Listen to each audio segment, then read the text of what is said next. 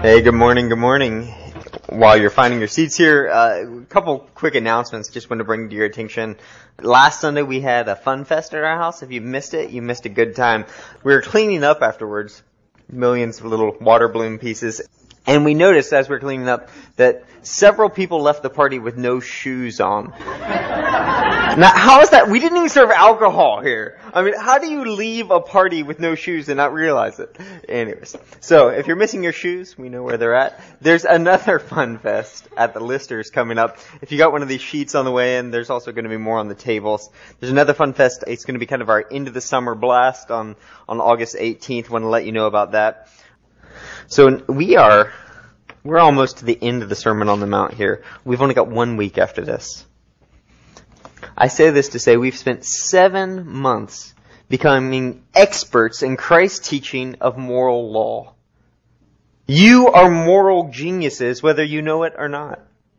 Let's put this in perspective. In our world, a world of confusion, a world that says you cannot have moral certainty, a world that declares there is no absolutes when it comes to morality or religion. You, church, you know God's will on marriage, anger, truth, religion, prayer, giving, fasting. I could go on and on here. You know God's will for sure, with great clarity.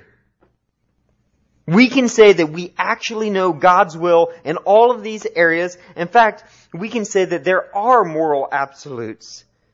Not because we believe them, but because Christ taught them based on Him. Through Christ, we know what God thinks and wants. Now, we're called to be the light of the world. Light in a dark place. We're called to be salt so that people will taste us and they'll taste freedom and joy and salvation and worship, what it tastes like in us. But now, more than ever, there's a subtle temptation. You see, because we know some things, absolutely we know God's will on some things, there's a temptation to think that we know absolutely everything. And because we understand God's moral standard, we can be tempted to think that we are God's moral standard. We're tempted to judge. So for 2,000 years, Christians have been finding creative ways to sitting judgment on other people. We could go anywhere. We could go to these massive things that happen in history, but I'd rather go back on when I was just a little kid. We went on vacation. We're driving down to Florida from Ohio, and my parents, godly parents, love the people of God, love the Word of God, love church. So we're driving down there. We're just in whatever. We're wearing our shorts. We're heading down on vacation, but it's Sunday morning, 10 o'clock. My dad says, here's a little town. We're just going to pull in. We're going to find a group of believers, and we're going to join them. We're just going to worship with them because that's what the people of God do. We'll encourage them. We'll be encouraged by them. We pull in. We go in. And remember, we're on vacation. I got a backwards little hat and little flip-flops and shorts on. Walk in there, sit in the back, and everyone else looks very prim and proper. And most of them are over the age of 50.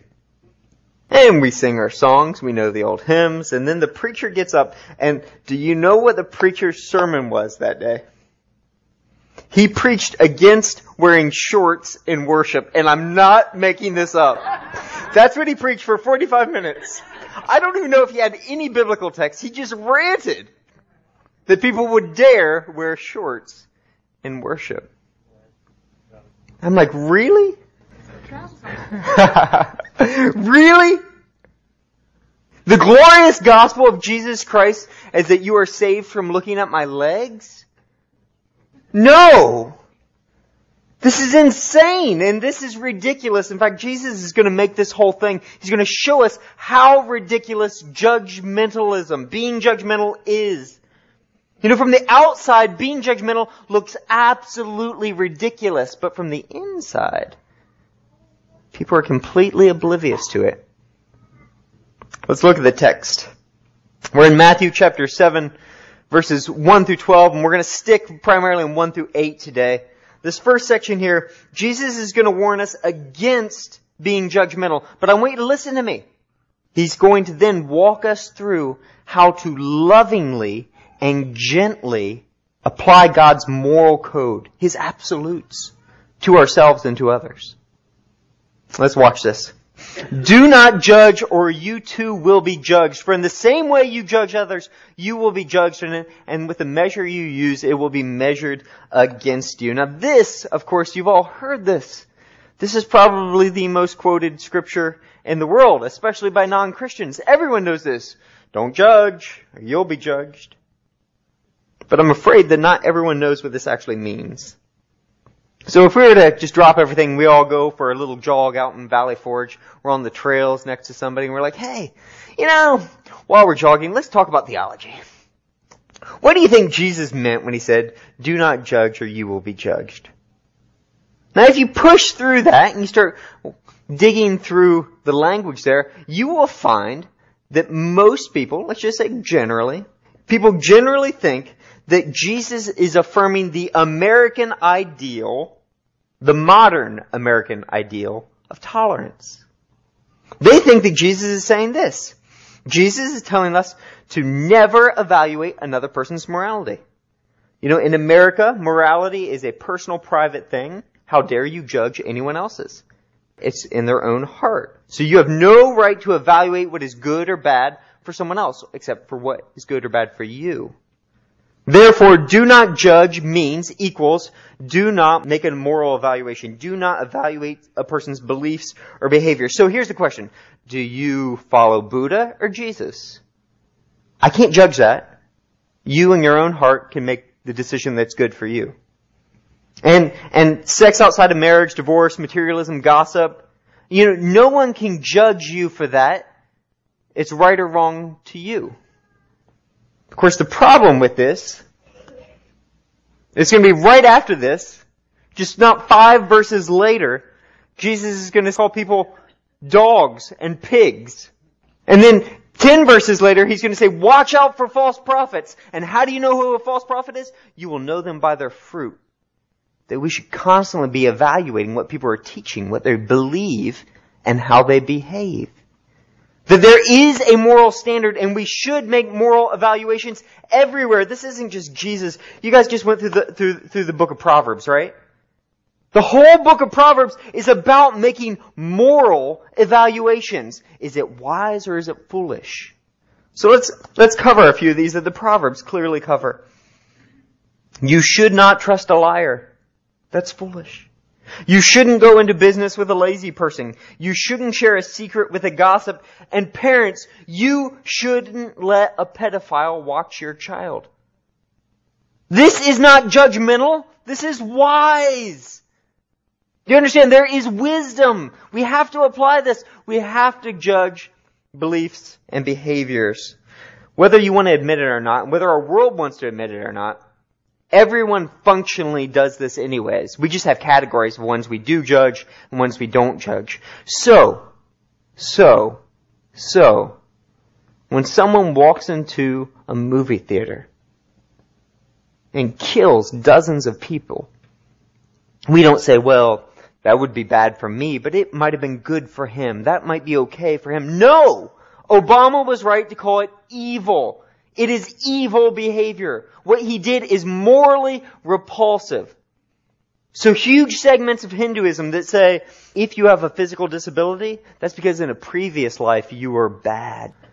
And so you can judge people who are disabled because they are actually lesser people because the way they behaved in a previous life. That is evil beliefs. We should judge it. So if it doesn't mean that we don't make moral evaluations, what does Jesus mean by do not judge? Well, there's another definition of judging that we find in the scriptures. There's a judgment that goes beyond evaluating a person's behavior or beliefs, and it goes to condemning the person. Do you hear the difference? Judging their beliefs and behaviors versus condemning the person. And when it goes from, there's a problem with your behavior to, there's a problem and you're it. This kind of judgment is what we call being judgmental. So you assume a position of moral superiority and then you hurl verbal bombs down at them. How dare you wear shorts in church? In Romans 14, the Apostle Paul, listen to the language he used. He calls this passing judgment But then he clarifies. He says, when you do that, you look down on him. And when you do that, you condemn the man. Judgmentalism is looking down on him, is condemning him. That's what Jesus and the Apostle Paul are railing against here. Don't do that! God alone is in a position to condemn. God alone is in a position to make this kind of judgment. So here, though, we get to this finely sliced pie. Okay, make moral evaluations all the time. You should be judging behaviors and beliefs. You should. You should know what's right and judge it. But do not judge the people. How do we do that? That gets really sticky in there. There's a lot of wouldn't it be easy to just fall into being judgmental in that? We need an example. So you go to John chapter 4. Jesus shows up at a well. And he meets a rather sketchy woman there. She is a pentuple, I'm not even sure if that's a word, divorcee. She's been divorced 5 times. Is that a word? Does anyone know? I like it though. And she's shacking up with a guy. And Jesus makes sure that she knows that he knows. He knows her behavior's wrong. And he does not cast her away like so many other men have in her life though. He loves her and says, I've come to bring you living water. You just ask me. And she says, well, I see you're a religious type here. I have a religious question for you. You see, she's Samaritan. They had different scriptures, different religious practices. What do you think about my religion, huh, you Jew? What do you think about it? And what does Jesus say? Does he judge her religion? He does. He says, you Samaritans worship what you do not know. We worship what we do know, for salvation is from the Jews. Yep, you're wrong on that too. Your worship is an act of ignorance. So he's judged her beliefs. He's judged her behaviors. But he does not condemn her. He did not come to that well to condemn her. He came to that well to give her life. He came to that well because he loves her. And what was her response there? Listen to this. She says, I know that the Messiah is coming. And when he comes, he will explain everything to us. I've been waiting for answers, for real answers to these questions my whole life. I know that my life is messed up and I know that I need someone to save me. And Jesus says, I who speak to you am he. You thought you were looking for me, but I'm looking for you. He didn't show up at the well to condemn her, though he judges her behavior and he judges her beliefs. He came to give her life. To say, I've been looking for you. I've come here just for you, not for water, not for anything else. I came here because I love you, because you're beautiful to me. Underneath all those messed up, broken details of your life, all those half-truths and all that sin, Jesus said, it's the person that I love.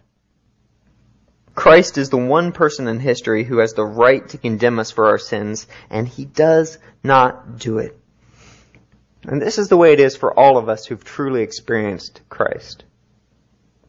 You meet him, and if you really meet Christ, you immediately feel grossly flawed, sinful, broken, and unworthy. Go away from me, Lord. I'm an unworthy man, Peter says. But, he knows your sin. He knows you're broken. But he didn't come here to condemn you, but to give you life. One chapter prior to this story with the woman at the well, that's John chapter 4, there's John 3. You might have heard of John 3:16. For God so loved the world that he gave his one and only Son. Whoever should believe in him will not perish but have eternal life. And right after that it says John 3:17, for God did not send his Son into the world to condemn the world, but to save the world through him. Jesus did not come to condemn the world. So followers of Christ, God is not sending you out to condemn the world, but to share the message that they can be saved, that they can know God, that they can be loved in spite of all the brokenness and sin that they have in their lives. In fact, if you condemn others, you will be condemned. Look at this. For in the same way that you judge others, you will be judged. In the measure you use, it will be measured to you. What is Jesus saying here? A judgmental person does not believe that they are sinful and broken and saved by grace. Did you hear that? A judgmental person does not believe the gospel. And why does Jesus think that? Why do we know that? Because how could you possibly believe that you are a sinner who the only reason you even stand or suck air right now is because of the grace of God? How could you believe that about yourself and then go out and condemn other people? It doesn't make any sense. It blows the mind. How could you receive that kind of love and unconditional grace and forgiveness and then show such wrath and anger and be so unmerciful to other people? Jesus will now give us a famous example of what this looks like practically. The story of the blind ophthalmologist. Why do you look at the speck of sawdust in your brother's eye? Let's stop right here. Let's reflect on this. Can you picture this? Okay, we're in ancient Palestine, and your brother is there with you, if you have a brother, your friend. And they get a big thing in their eye. Now you can imagine, if you get something in your eye, it hurts. You're like crying, it's painful, it's uncomfortable, you can't see where you're going. And back then they were short on mirrors and Visine, so you couldn't just say, hey, fix it yourself. No. If you see your brother in that condition, they're in pain, they're uncomfortable, they're stumbling everywhere they go, they need help. So what's the loving thing to do? Well, you need to drop everything and you need to help your brother. But how do you do that? How do you get something out of someone's eye? Have you ever, parents might have done this for their children before. Do you break out like a crowbar or a stick and say, here, let me fix that for you? No. Not even tweezers here. We're talking like a tissue or water rinse, right? You do it very gently and very carefully. That's the loving thing to do. But Jesus says, if you go and try and help someone, if you've got a 2x4 sticking out of your eyeball, this is ridiculous. One, that means you can't see a thing. And two, you're stumbling. Now you're going to try and help them? You're going to cause more damage than good. Get away from them and go clear out your own eye first. You get it? Pretty simple. So let's apply this. If your brother gets a sinful belief or behavior, something, a lack of faithfulness, there's an addiction or a sin or something that gets wedged into their heart, and they're in great discomfort, and they're stumbling on the way of Christ. They can't walk anymore. They don't know where they're going. If you see this, then what's the loving thing to do? Should you just tell them, that's okay, we all struggle with different things? No! If you see that, you should help them very gently and very carefully. But before you do that, first you have to deal with the plank in your own eye. Jesus will say in verse 3, why do you look at the speck of sawdust in your brother's eye and pay no attention? That pay no attention translation right there can sometimes be referred to as just translated as, why do you not reflect? Why do you not examine? Why do you not scrutinize? Why do you not think of your own sins first?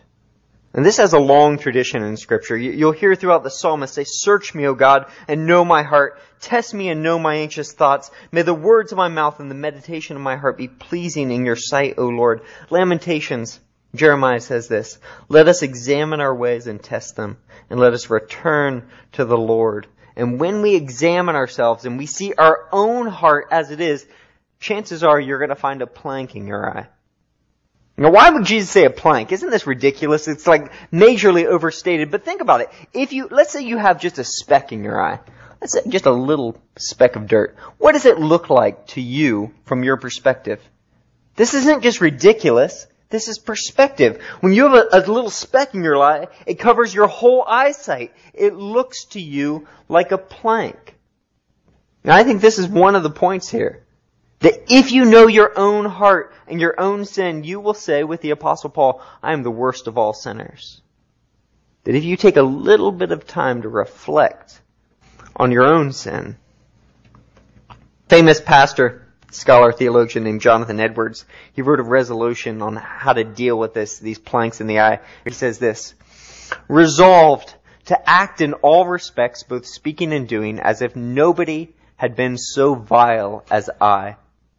And as if I had committed the same sins or had the same infirmities or failings as others, and that I will let the knowledge of their failings promote nothing but shame in myself and prove only an occasion of my confessing my own sins and misery to God. This is a man who says, I want to deal with the plank in my eye.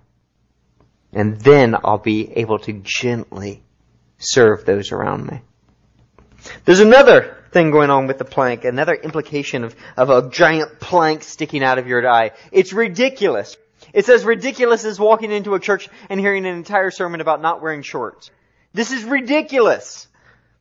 Because there is a ridiculous possibility that we might be able to see the tiniest sins in other people and completely miss giant sins in our own life. 2 Samuel 11 and 12. The great King David. He's at the height of his kingdom. It's beautiful, gorgeous. He has everything. And he's on top of his roof one evening. And his troops are out of the front lines winning new territories, defeating enemies for him. And he's relaxing on the top of the roof of his palace. And he sees a beautiful woman in the distance bathing. Now never mind the fact that he has tons of wives and concubines. Never mind the fact that this is another man's wife. He takes his servant and says, "Hey, who is that? Go check her out for me." And he finds out, his servant says, this is Uriah's wife. You know Uriah, that guy who's risking his life for you right now on the front lines? It's his wife. David says, "Bring her to me." And he sleeps with her. She gets pregnant. And he's like, we got to cover this up. I'm a king here. Can't let people know what I'm doing. So what does he do? He sends out orders to have Uriah sent to the front line, to the thickest part of the battle, and have the other men pull back. It's a death sentence. And it works!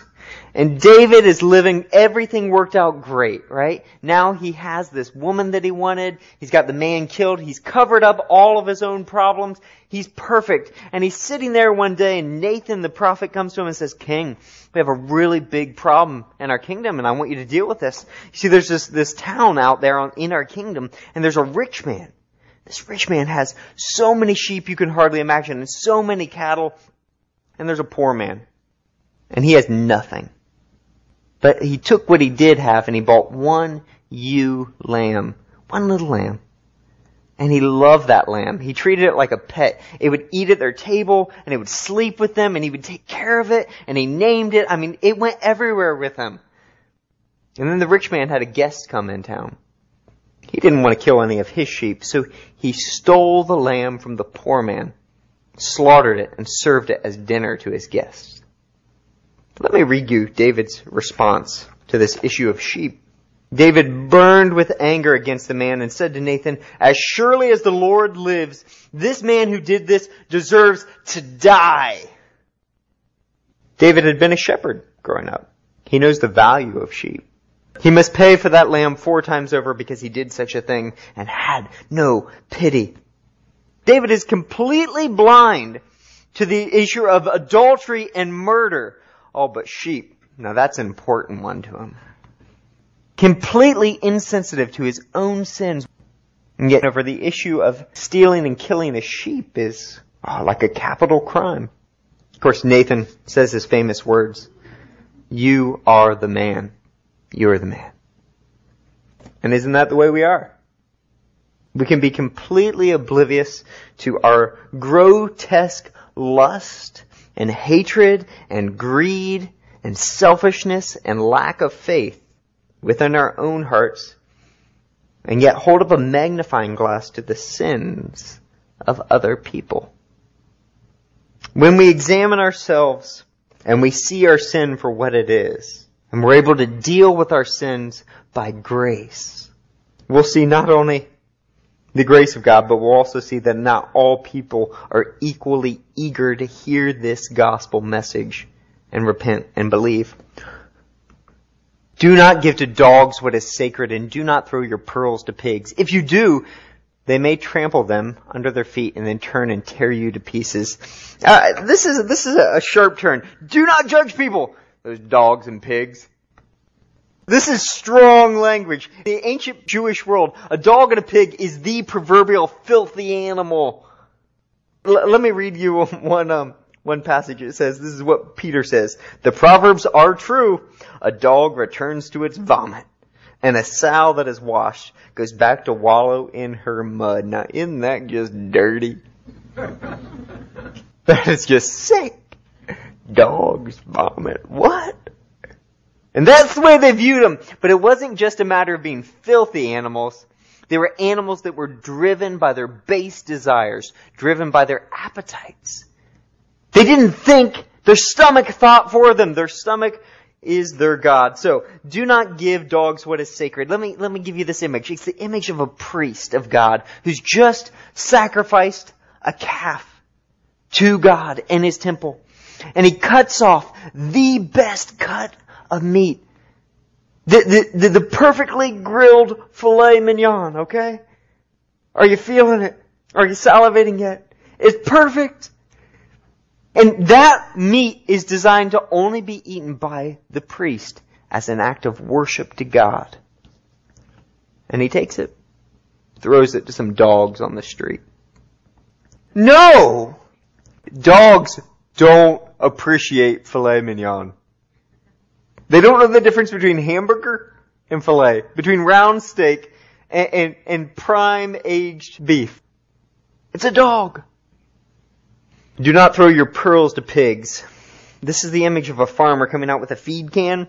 Any of you guys grew up in a farming setting? You see this? They come out with a feed can, they start shaking it, and then what do they say? Soo-wee! That's how you call pigs. I'm not making this up.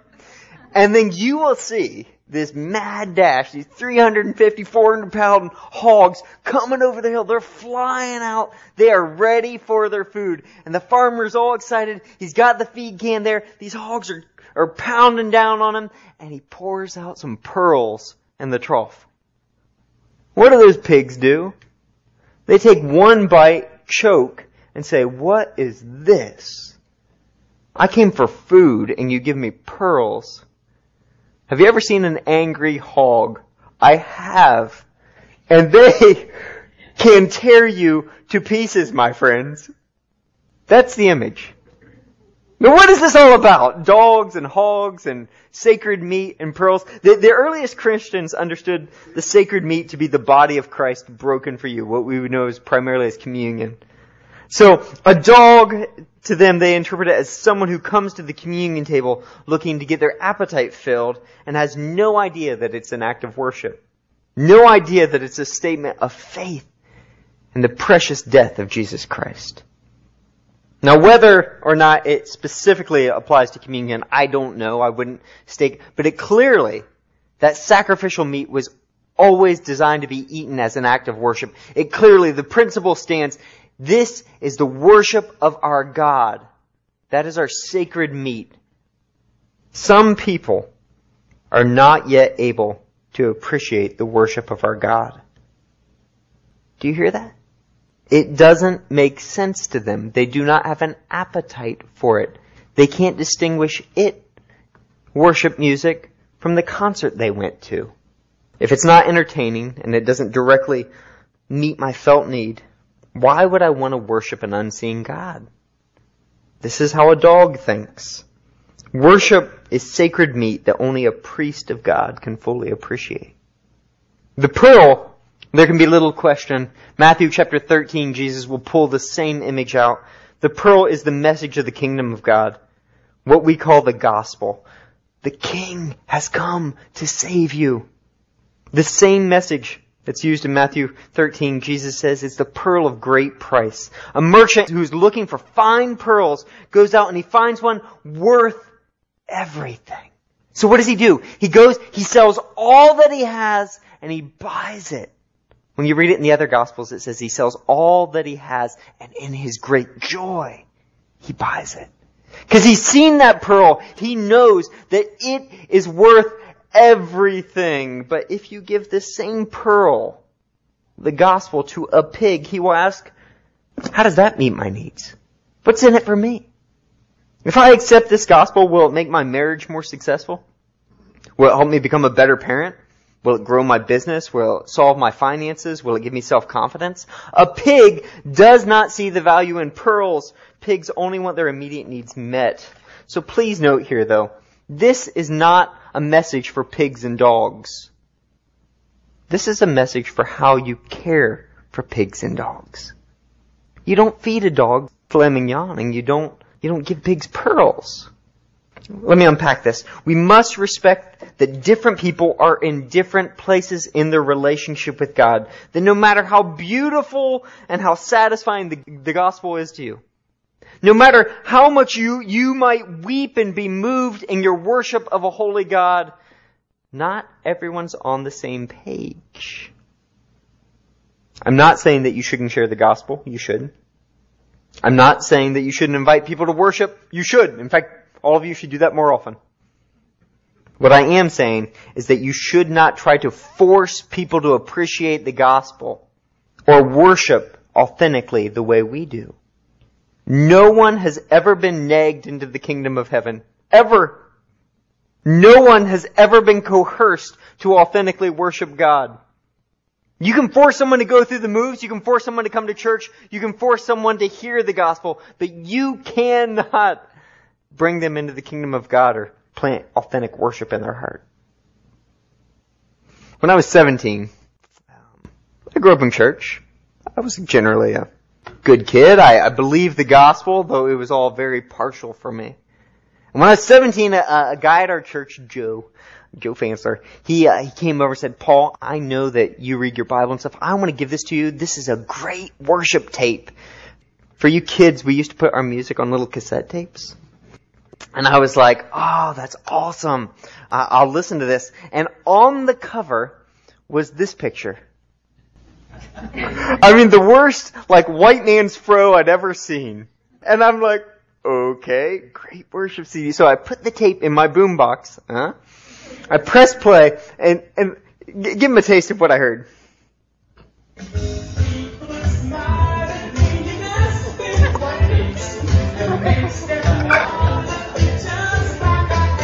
Okay, enough. I can't take it anymore. I listened to about one song and I hated it. I mean, I hated it. I could not stop making fun of the tape or the man who gave it to me. I just couldn't. I just thought that's the cheesiest, worst, folksy Christian music I've ever heard in my whole life. 3 years later, I'm working at a summer camp in Western PA. Summer's best 2 weeks. 3 years later, I'm a different person. And it's not that I didn't believe the gospel back then, but God has done, I had tasted the love of God and felt the love of God and loved God in a way that changed my thoughts and the way I spoke and the way I worshiped and the way I saw people, and it changed everything in me.